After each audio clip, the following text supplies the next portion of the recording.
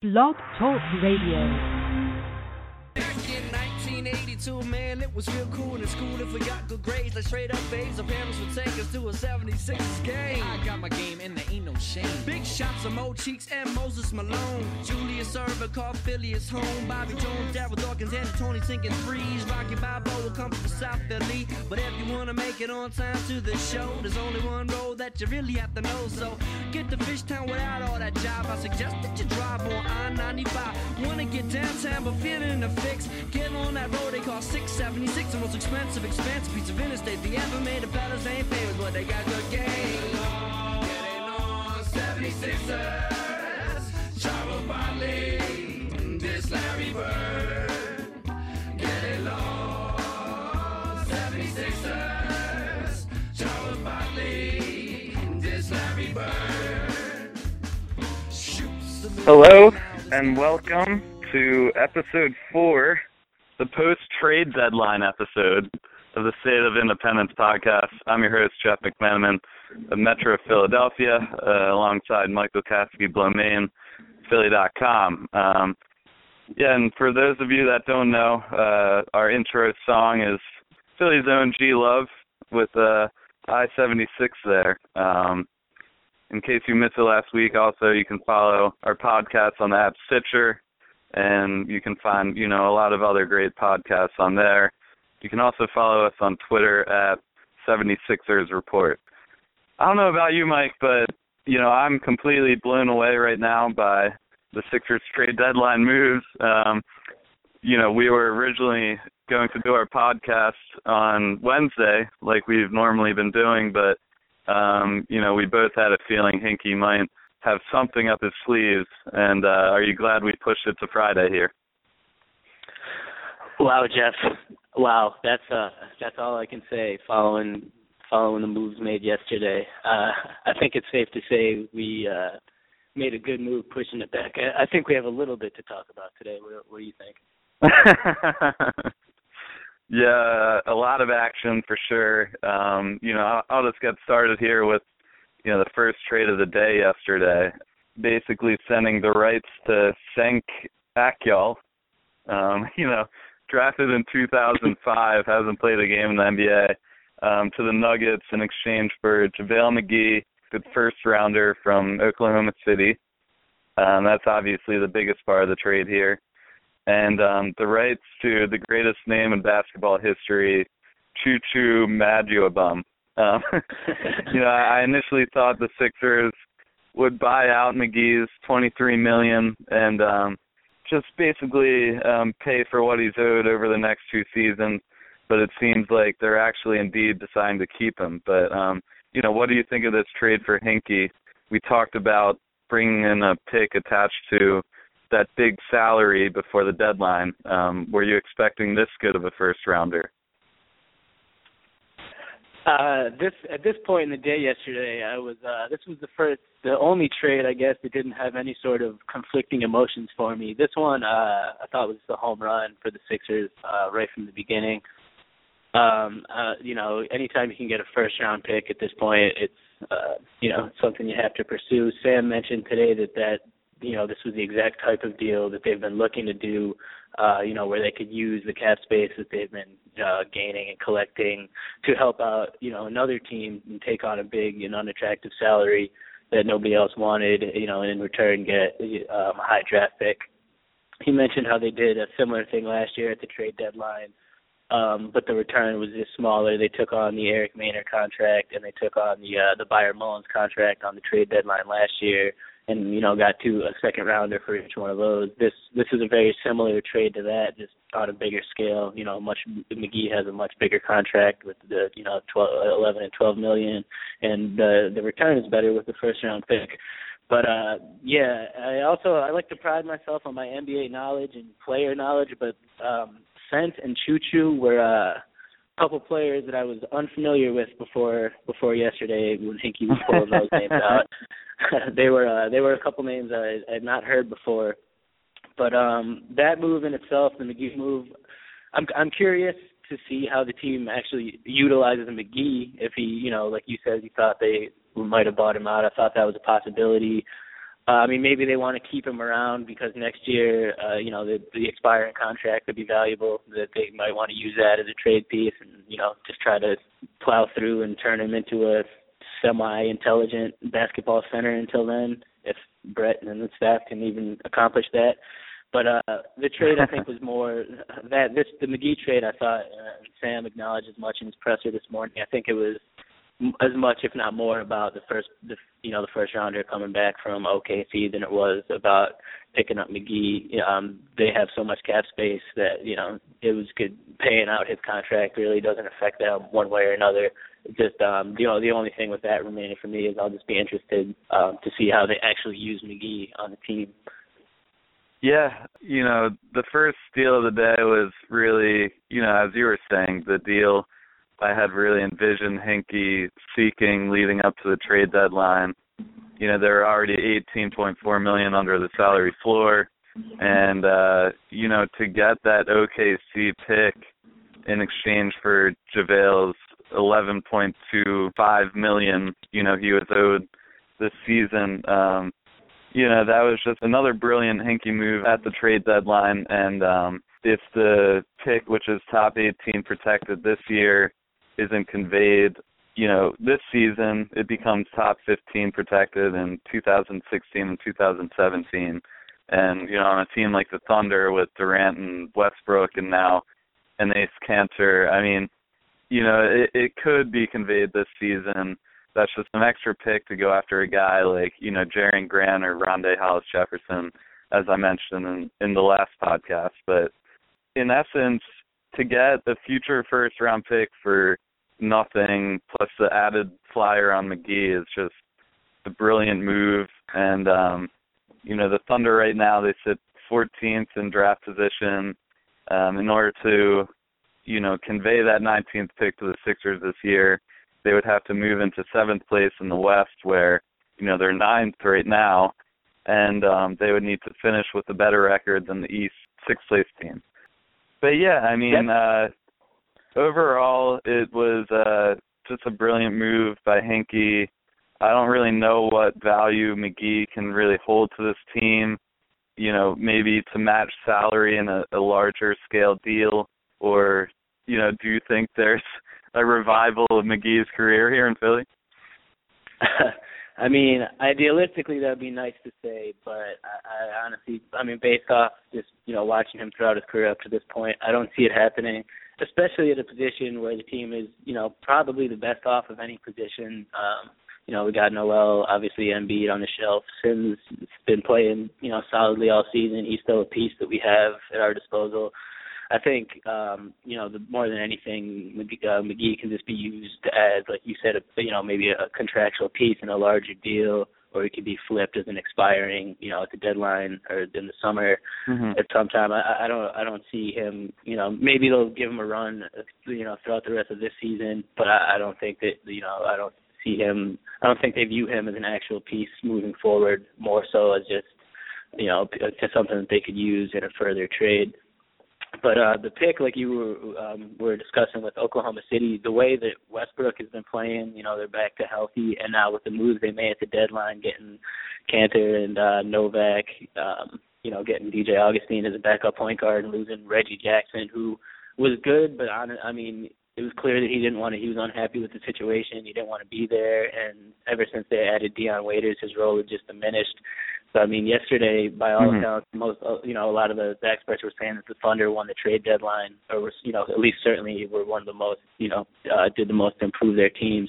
And with that, combined with, full health from Durant and Westbrook has just been on an absolute tear. I think he has to start being mentioned among MVP candidates, especially as the Thunder start to climb back in. So, it's going to be interesting to watch not that it wasn't already interesting, it will be even more interesting to watch the bottom of the West playoff race to see if the Thunder can climb up, to 7th seed and kick that pick back to the Sixers this year. Yeah, and looking at McGee, he's, missed 113 games over the past 2 seasons. He's averaging just 5.2 points, 2.8 rebounds this season. But, he was a guy with the Wizards who averaged 11.9 points, 8.8 rebounds, and 2.5 blocks in, about 27 minutes per game before he headed to Denver in Washington. So there is some sort of value there. If, they were to play him limited minutes, maybe he could, average around like 8 a game, 8 rebounds a game. If he came in there to spell Noel or Embiid at any point, this season or next season, that could be enough to maybe flip him for that extra second round pick or maybe a couple of second rounders for, a team in the West trying to make a playoff push next season. But yeah, I mean, like I was saying, he's just a good piece to maybe match salary, bring the Sixers closer to that salary floor next season. But he's definitely an intriguing character to watch, and, I'm excited kind of in the sense of when Swaggy P was on the team to see what he's going to do next. But what do you think of just JaVale's overall antics as a basketball player? Yeah, he's definitely a character. That's safe to say. He was the guy that scored on the wrong basket last season, wasn't he? I think. I believe so. I think he also has his own running segment on Shaq's been a fool. I think he does at least something once a week that ends him up on like the not top 10. I mean, like you said though, it's not like he doesn't have any basketball ability. He got himself that contract. He's long and athletic. He can rebound. I mean, block some shots. He's not an absolute stiff out there. But it's just, he hasn't been able to put everything together to really become like a reliable player. I just feel, the IQ and the development might not be there to the extent that you'd like to see. But, I mean, the Sixers obviously now are priding themselves on player development. So, maybe they can give it a run. There's nothing to lose. I mean, if they can kind of reshape them the rest of the season and the off season into the semi-respectable center in the league, that could always be flipped next February at the trade deadline for a couple of second rounders or something. So, moving on, things got way too quiet for Philadelphia as far as any trade talks going on at the deadline yesterday, and I'm not even sure if this was, second to last trade or the last trade, but when the news broke that Carter Williams was being sent to Milwaukee in a 14 deal, I was just jaw to the floor, blown away by that kind of move so late. I mean, it's almost crazier than when Turner was moved last year for Granger. I mean, that was post-deadline, but, that was kind of expected. As you were saying, you marked Carter Williams as, not being sent away. You're on the record, Mike. What happened? I am. That was the first thing I thought about when that went down. I know I proclaimed that very strongly. Honestly, I was shocked, too, when that happened. I mean, the similarity with the Turner thing is that it came down right to the deadline, but, it happened, like, right before 3. I think Turner's actually didn't find out about it until, like, 3:02 last year. But that's where the similarities end to me. That the Turner move was expected. I was, as I proclaimed on our show here last week, I did not expect Mike to be moved at the deadline. I just didn't see it happen for as much for the fact that I didn't think the team would have moved him, as for the fact that I didn't think an offer that they would find attractive enough would be there. Sam mentioned in the press conference this morning that the team had turned down, like numerous offers for Mike over the course of the past year or so. He said they weren't actively looking to trade him. They were happy to have him. They were just, unless an offer came and blew them away, which I guess this offer did. So it was much. I didn't think that such an offer like that would be there on the table for them to take. I also didn't predict it. Half the teams in the league were going to play point guard musical chairs and start switching point guards like that.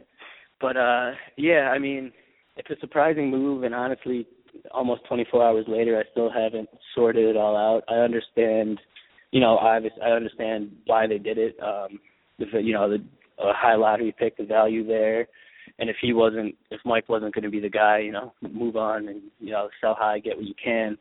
I also get the other side, where some of the fans are upset that this was a guy that they had, enjoyed. He'd been marketed as like a centerpiece of the team, even in that, the new ad that came out at the beginning of the week before the trades went through that said this starts now. had a picture of Mike, Noel, and Joel. He was kind of being pushed as, one of the, not necessarily the centerpiece, but one of the key, parts of the team moving forward. And he was a guy that I think the fans had grown to enjoy watching develop, and it just, by default become the face of the team. He's still like the reigning Rookie of the Year. And, I feel like some people think that the team might have gave up on him a little early in his developmental process. And I see both sides of the argument here, and I'm kind of still, I feel like it's one of those things that you really truly won't be able to evaluate until a couple of years down the road when we can see, what the pick materializes into and what Mike materializes into. But, I was obviously wrong, and I was absolutely shocked yesterday when the news began to break about Mike getting moved. Yeah, so they got that Lakers top 5 protected pick in the upcoming draft via the Suns. The Suns then got Brandon Knight from the Bucks in exchange for Tyler Ennis and Miles Plumlee. Isaiah Thomas ended up in Boston. Examining the trade myself, all well how, I think about Michael Carter-Williams and his future in Philadelphia.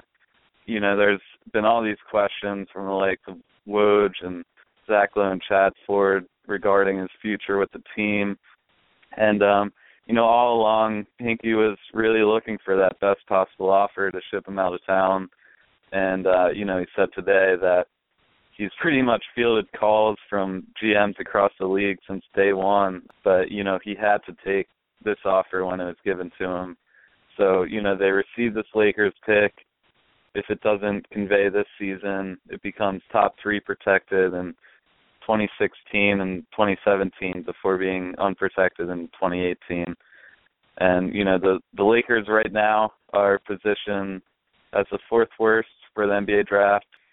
They would need to win at least 5 more games to jump into that 6th spot that's currently held by the Kings. And, of course, other teams could jump in too. The Cavs did it last year. But they would need, 2 teams to jump in if that were to happen this season. But, yeah, what do you think of, the Sixers potentially having 4 first-round picks as well as 5 second-rounders in the upcoming draft? That's just something that doesn't happen and probably hasn't happened before in the NBA. Well, now I'm just mad at Sam Hinkie for putting me in a position to have to semi-cheer for the Lakers for the rest of the season to win a few games.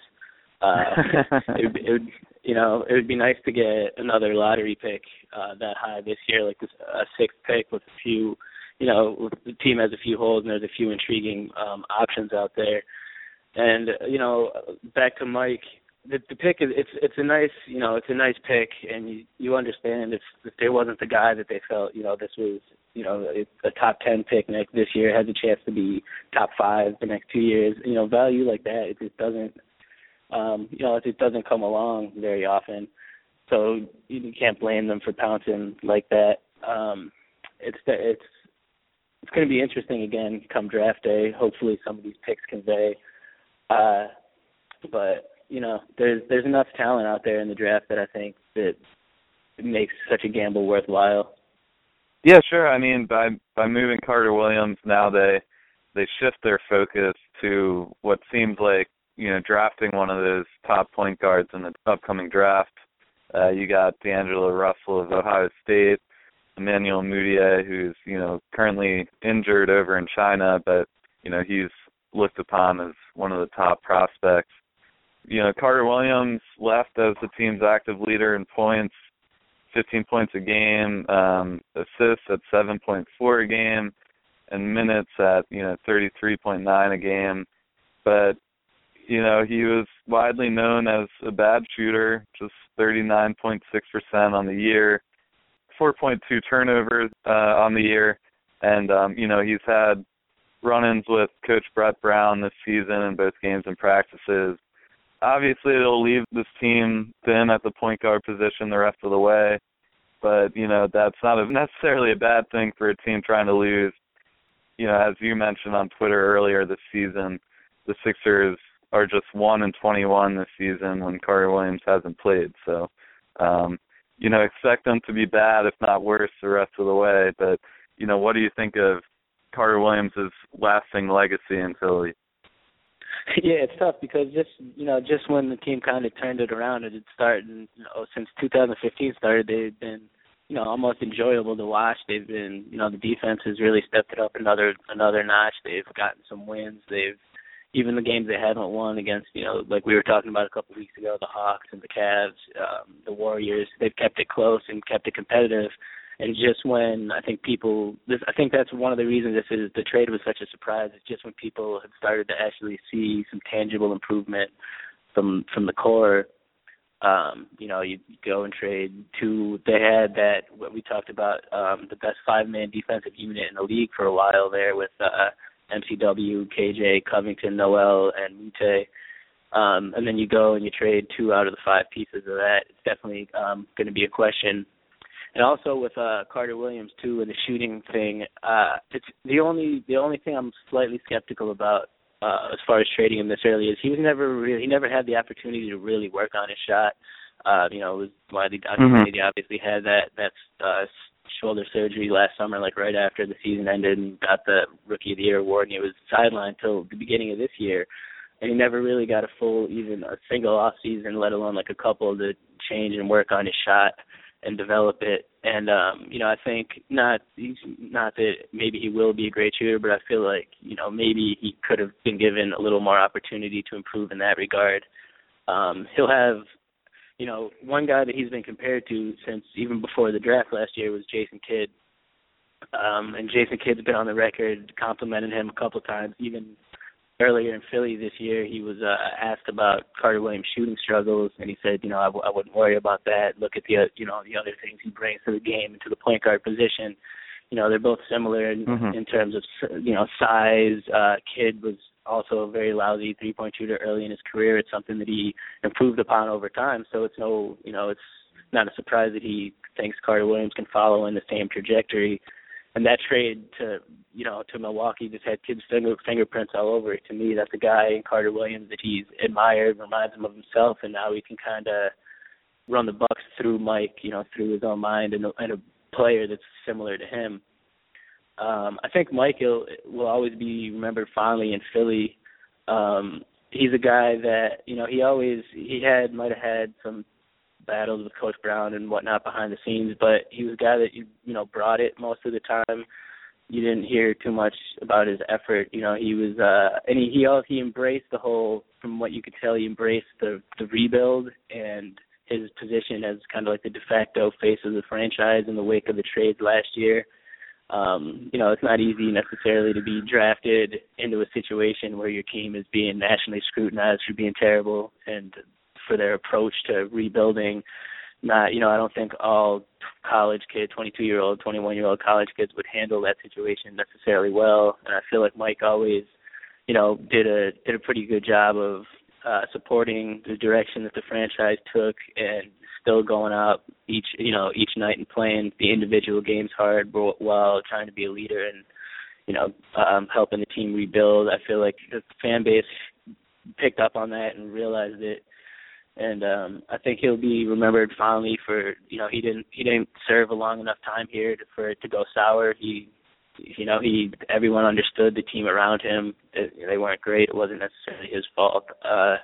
He'll be remembered in Philly as the guy that got traded while he was still the Rookie of the Year. I mean, obviously the class was weak last year. It's not like he's, if you look at the lineage of Rookie of the Year, it's LeBron, Durant, Lillard, Derrick Rose, Blake. I mean, it's not necessarily to say Mike's in that same breadth of player, but it's not often that a Rookie of the Year gets traded while he's still Rookie of the Year, So it was just his stint here was just so short, and I think it'll be remembered fondly. Nothing happened, he wasn't here long enough for it to go sour, and I feel like he gave the franchise pretty much all that he had while he was here, and I think that'll be appreciated.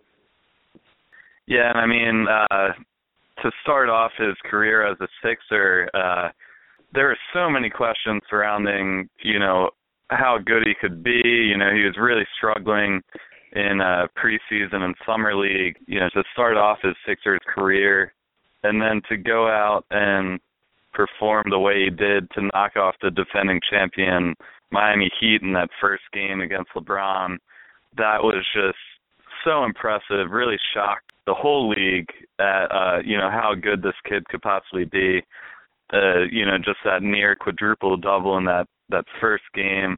I don't know if a rookie could ever repeat a performance such as that. Definitely go down as probably the best in NBA history.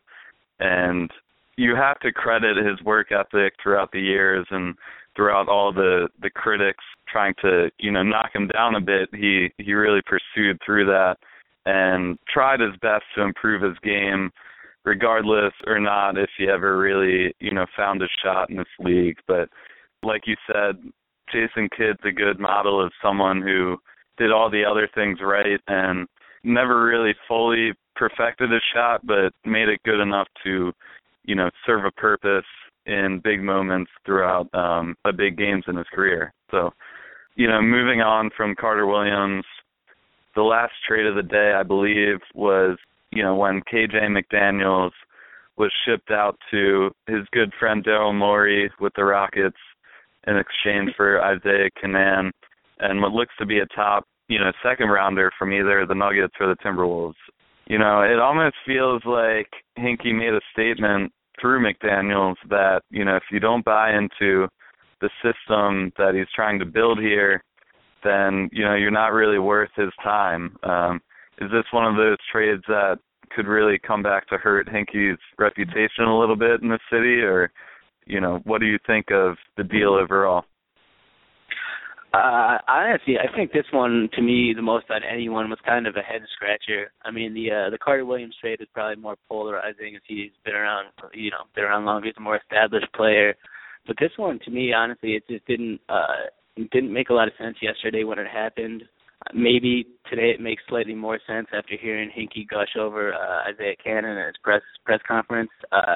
He said that Isaiah was a guy that they, an intriguing prospect, a guy they really liked, a guy they had actually targeted in the draft last year, but he was picked, one or two spots right before the Sixers picked. So, I mean, if they're really that interested in Isaiah, I guess the move makes a little bit more sense to me. I personally don't see it. He's a fine player. He's a serviceable backup guard, but I mean, he's 6 feet tall. He's small. I mean, he can shoot a little bit, but it's not like you're not getting a starting caliber point guard in Isaiah Canaan. I just didn't understand really the move and getting rid of KJ at this point. Like if they had felt that they were going to lose him this summer anyway, if they thought that he was going to be getting offers that they didn't feel like matching, I feel like that's a bridge they could have crossed at the time for the value that they got back. I mean, they got Isaiah and another second-round pick that falls in the late 30s somewhere. But, I mean, realistically, a second-round pick is going to be maybe as good as, KJ? Like, it's not like KJ, he's better than average second-round pick. A lot of times second-round picks don't pan out. I think that while he might not be a superstar, KJ has shown that he can be a rotation player in the league for a few years, especially with some development. He can do a lot of things, especially defensively. He showed signs of being a great perimeter defender. He can rebound. He can block. If he improves upon the shot a little bit. He reminds me, it's funny because he's going to Houston, he sort of reminds me of Trevor Ariza. Obviously, Ariza is a much better shooter. He's improved over his career. But as far as where he's kind of just like a utility knife guy that you can plug into a couple positions, who's like long and athletic and can do a couple different things. And I just feel like for the return, just to get another second-round pick back, that maybe you can draft someone else that will be, comparably skilled to KJ. For that, I feel like you might, why not just hold on to him for the rest of this year, let him play it out, and then kind of let the market determine his value. Like if the summer came along and teams were throwing money at him after a year of watching him play and develop, the Sixers didn't think was worth it, then that's fine. Cut your losses, let him go, sign elsewhere.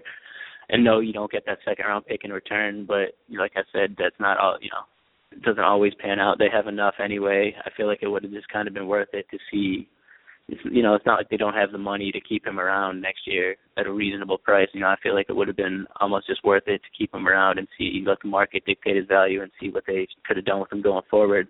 What did you think about that one? Yeah, I mean, it was a little off-putting today to hear Hinkie's explanation about the deal, and I feel like referring to KJ as the second rounder at this point just isn't true. He's really proved his value and showed that he really deserved to be a first-round pick. And, it's unfortunate. I can kind of see both sides of the coin here.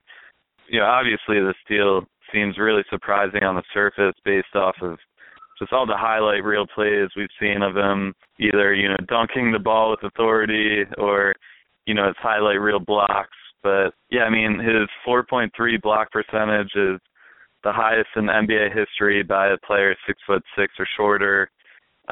If he can reach 100 blocks this season, he'll become just the fourth guard ever to reach that mark in the NBA. It's really all about the deal here. McDaniels signing that minimum non-guaranteed 1 year, $500,000 contract. I really feel like that puts Sam Hinkie off a bit. He's averaging 9.2 points, 3.8 rebounds, 1.3 blocks, but Hinkie was really afraid of the problems that could arise in the 2015 free agency when it came down to pay him. And based on the situations KJ could be put into in the offseason, maybe the Sixers would try to extend him that qualifying, $1 million offer. But, McDaniels would reject it, become a restricted free agent, and have the ability to sign elsewhere. And McDaniels could possibly field an offer of 4 years, $42 million. And when you're trying to pay all these guys like Noel and Embiid and, this top 5 pick upcoming in the next draft down the road, you need all the money you can get for those larger contracts. And you don't want to spend too much early on a guy like KJ that, I guess in Sam's mind, is replaceable.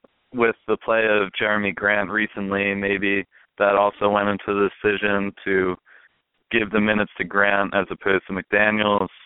I don't really know what it is, but it was definitely a shock that, KJ, probably even bigger than Michael Carter-Williams, just based on how young and undeveloped McDaniels is at this point, to be shipped out like that was pretty surprising. But, what do you think of Kenan as a player? And, Hinkie proclaimed today at the team's presser that he'd be the starting point guard the rest of the season.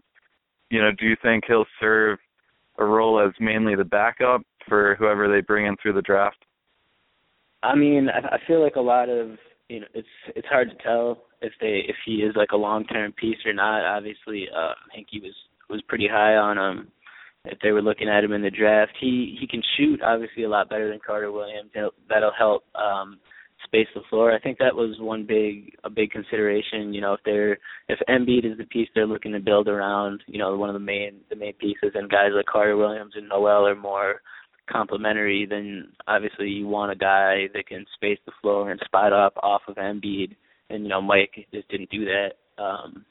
Cannon, Isaiah, he can shoot better. I think he's his 3-point percentage is around like 38%.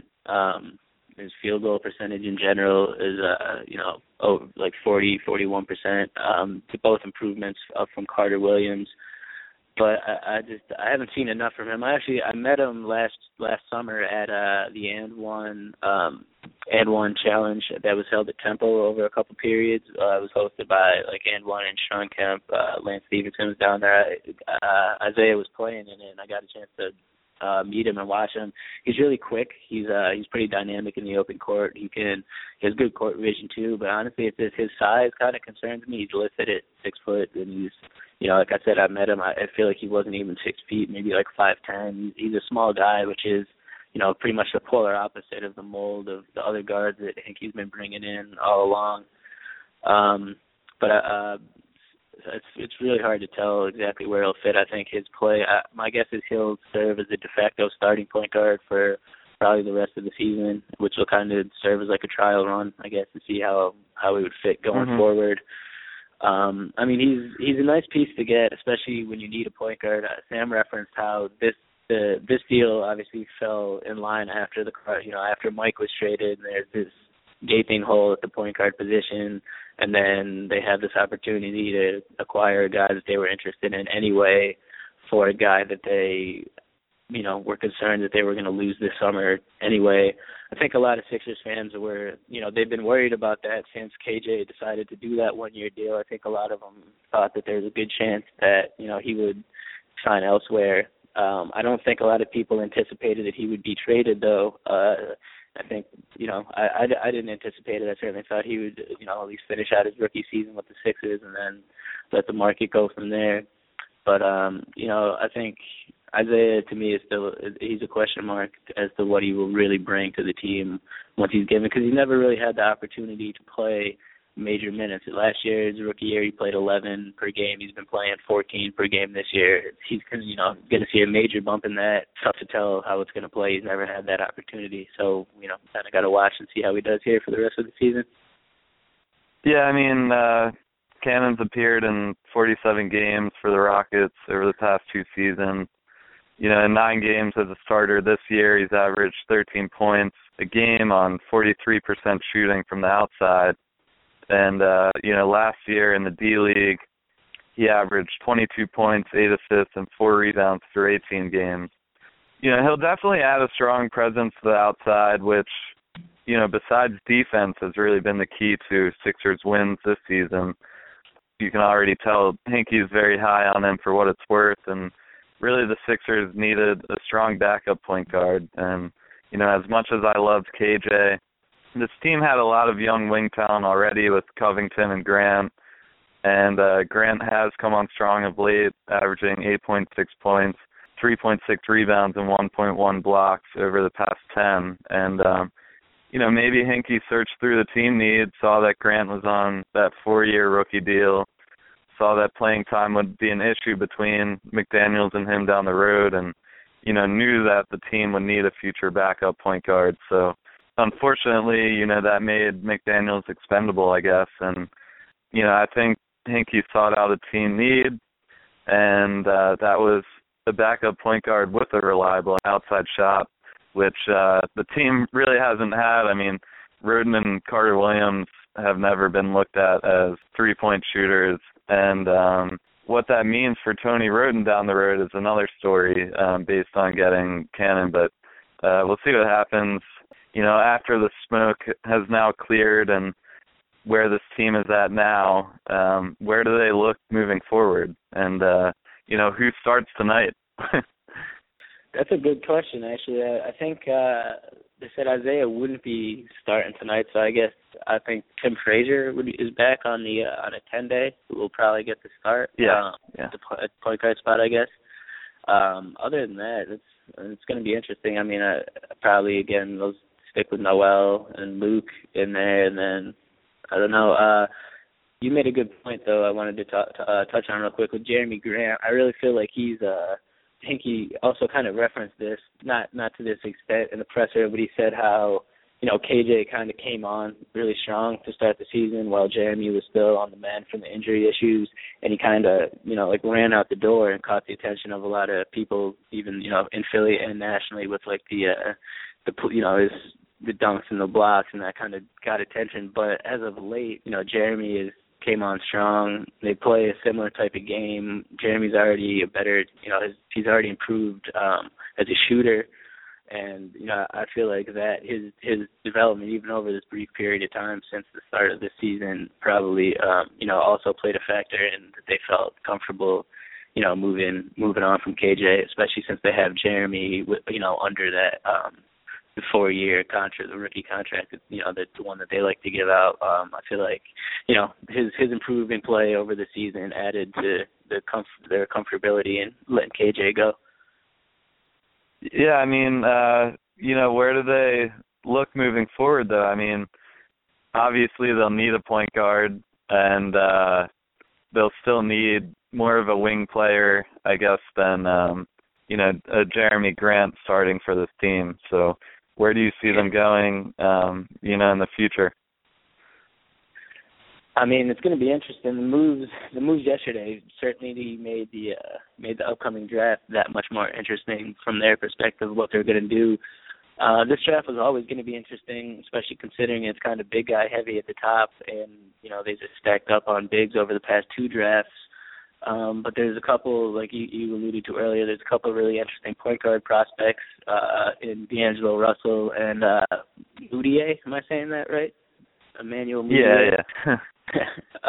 It's one of those names. They should have like the little pronunciation and parentheses next to it, I feel like. But there's a couple interesting prospects at the point guard position in those two, and then there's of course Okafor and Karl Anthony Towns that are the big guys. But I mean, I feel like at this point, a wing scoring position or a point score, something other than big guy is critical to add to this team.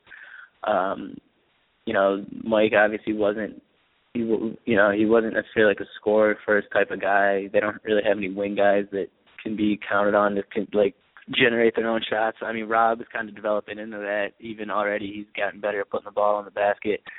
But I think you have to add someone that can make plays, whether it be a Mudiay or a Russell, or you look at someone like Stanley Johnson out of Arizona as maybe as a starting three moving forward, something like that. But I mean, it's tough because they're still in the talent acquiring period. It's not like they're still not to the point where they're trying to fit in pieces to the puzzle by position. I feel like it's more stacking up on some of the best talent. So really where this draft will be really interesting as far as where they decide to go. Personally, I think it has to be, a point guard and some perimeter play. Where do you think they should be looking? Yeah, I mean, I think they're in a very good position. In my opinion, they look for Russell or Mudiay in the draft, like I mentioned earlier, with that first selection. And they could add, another wing scorer like Jerian Grant or Hollis Jefferson with the later pick. And I also I'd like to see them go after a more physical power forward, maybe like Montrezl Harrell of Louisville or Kevin Looney of UCLA if he falls. It'd be nice to get a guy that could complement Noel in the paint as more of a, rebounding big with a scoring touch, where Noel is more of that defensive enforcer who will grab rebounds, but he doesn't really have that tenacity like a lot of other bigs in the league. I'd also like them, as we talked about in an earlier episode, to go after maybe a guy like Wesley Matthews in free agency, who'd be a welcome addition to the team's culture and philosophy. But yeah, I mean, could you see them also going after one of those more, scoring bigs later on next season? Yeah, I could see that as a possibility, and like you just brought up, the free agency is another big looming question for them coming up after this season. Is this the off season that they decide to try to use some of the cap space that they've had and offer contracts to some of these players? They've sat pretty much idly by the past 2 summers. They've played parts in smaller deals and helped by taking on contracts and whatnot, but. People have wondered if this is the summer that they actually look to go spend on some free agents. We discussed a couple weeks ago, like Jimmy Butler, Wesley Matthews, something like that, who, on paper would be great fits to the team. You always have to wonder about, whether or not they'd be interested in coming at this point, especially, now it's more, not that there was any sort of, rhyme or reason, but now it's even more uncertain with, more picks coming in, what the future is going to look like. And if that's the case, maybe it's just another summer where they do minor things and continue to save up cap space for when they're actually ready and, poised to make a run at some of the bigger name guys. So, last question here. We're kind of running out of time again. Once again, State of Independence podcast. Jeff McMenamin here with Michael Kasky, Blowman of Philly.com. Yeah, I mean, we talked about MCW's legacy in Philly, but, if the next point guard comes in and isn't really able to perform immediately, what do you think the Philly media is going to be like regarding Sam Hinkie at that point? It's probably not going to be pretty. That's safe to say. It's already he already faces his fair share of criticism, and honestly, I mean, you can't until tangible results are starting to be seen on the court. You can't expect some media members not to question the plan, especially when with a move like yesterday where you take a guy that's tangible. He's won Rookie of the Year. He's a known commodity, and you flip him for basically another question mark. You don't know where the pick's going to fall, when it is even going to fall, who it's going to be. That's obviously going to raise a lot of eyebrows, and some people aren't going to be okay with it, especially if, like we mentioned, it's difficult to judge, a trade or a draft until a couple of years down the road. But if Mike ends up panning out to be, an all-star caliber point guard for the next decade in the league, and as part of a playoff team, if the Sixers are struggling in that position, it's going to be more than second guessing for Sam. One thing about his moves, though, Hinkie's moves, that I do appreciate, whether or not, like I said, I'm still trying to kind of even wrap my head around all the moves that got made yesterday to, decide if I think it's good or not. I do appreciate none of the moves that he makes set the team, that he doesn't dig the team a future hole. Past the ownership, their way of building, whether you agree with it or not, it was different. Their approach was throw in, $82 million at Elton Brand and $80 million at Andre Iguodala for the same summer, so that a couple of years after Elton Brand's even a productive player, you're still stuck paying him off, and it's Hinkie's doing the exact opposite of that. Whereas, some of these players that he's going on, like, taking and developing, they might not pan out. The team might not be great this year, might not be great next year, but he's not setting them up to be in a situation where 4 or 5 years down the road, regardless of if if the team even thinks, like, Sam, we gave you a chance, it's not working out, we have to move on. He's not leaving the team in a situation where they have to dig out of his holes like he sort of had to do from the Collins regime, the Moultrie deal where he kind of had to backpedal, and he's not, their contracts, they've gathered the cap space. They have so many young players on like the low scale rookie deals. He's put the team in a great position financially already. Whether or not if it pans out on the court through his rebuilding scheme is yet to be seen. Obviously, we're all hoping it does, and we all have faith and we think that it will. But if in 3 years, the team is still sputtering and they haven't really improved, and ownership decides that they want to go in a different direction, like I said, they're not going to be having to dig their way out of terrible contracts handed out by the Hinkie regime, which I think is a really important aspect of what he's doing that kind of goes understated sometimes. Yeah, I mean, no one has really had to experience the, Hinkie backfire just yet. Drew Holiday has been hurt for the most part since he was traded. Thaddeus Young was just stuck in, that hell out in Minnesota. I'm glad that he's moved on to Brooklyn, which is at least a better lifestyle for him. At some point, you're going to have to evaluate the moves he made, and I think that these MCW and KJ trades are the first really times to evaluate just a big deal that Sam Hinkie made. I mean, you haven't really had to do that before. You're about to see, how these two can fit into some pretty solid playoff teams in both the East and the Western conferences. At the end of the day, I think everything that Sam Hinkie's done has been, pretty much the best move for the franchise. We've talked about KJ today as, potentially not the greatest accomplishment for a player of his caliber, but he's going to have to pay the piper, as they say, eventually. And I think he's really done everything he can to position this team to win. And now it's just really up to the talent that they take in, the upcoming drafts, and how Embiid fits into the scheme next season, and, how Franklin the dog fits into the scheme and in the long run. And we'll see what happens in terms of results, but, I really like the direction he's taken the franchise in.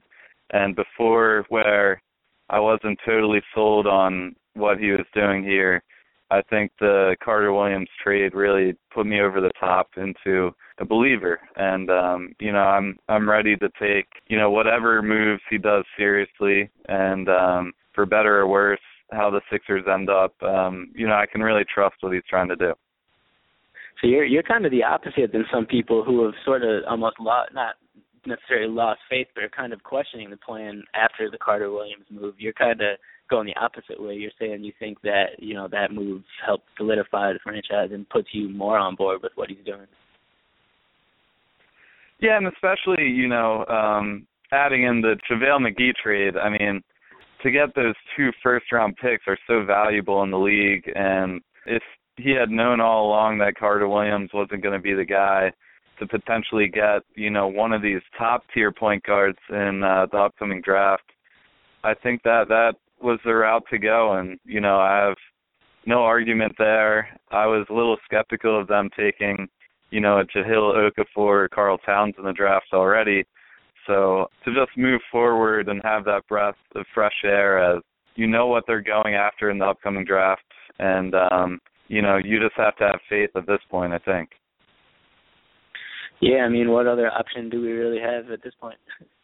Yeah, exactly. He's kind of backed us into a corner in that aspect, but, I'm ready to really buy in and see what happens out of the whole process. Well, the rest of the season, at least we have a couple other things to watch out for other than the Sixers now to, as far as the draft to keep things interesting. We'll keep an eye on where the Thunder end up and as far as the West, and then got to keep an eye out on see where the Lakers fall in the standings too, is, in relation to the picks that we could be getting in the draft this summer. Yeah, we've got a ton of topics coming up. I'm sure we'll touch on MCW in Milwaukee and KJ in Houston as well. Yeah, it was an awesome deadline day. I don't know if one like that will happen again in a long time, but who knows when Sam Hinkie's a GM. And, we'll try again next week. Hopefully have the show Wednesday back to our usual time. But, it was a great show today, a lot of great topics, and we'll get back at it next week. Never a dull moment with the Sixers. Back in 1982, man, it was real cool in school if we got good grades, like straight up A's. Our parents would take us to a 76ers game. I got my game and there ain't no shame. Big shots of Mo Cheeks and Moses Malone. Julius Erving called Phileas home. Bobby Jones, Darryl Dawkins, and Tony sinking threes. Rocky Balboa will come from South Philly. But if you wanna make it on time to the show, there's only one road that you really have to know. So get to Fishtown without all that jive. I suggest that you drive on I-95. Wanna get downtown but feeling in the fix. Get on that road they call 676, the most expensive piece of interstate they ever made. The fellas ain't famous, but they got good game. Getting on 76ers, Charles Barkley, this Larry Bird. Get along.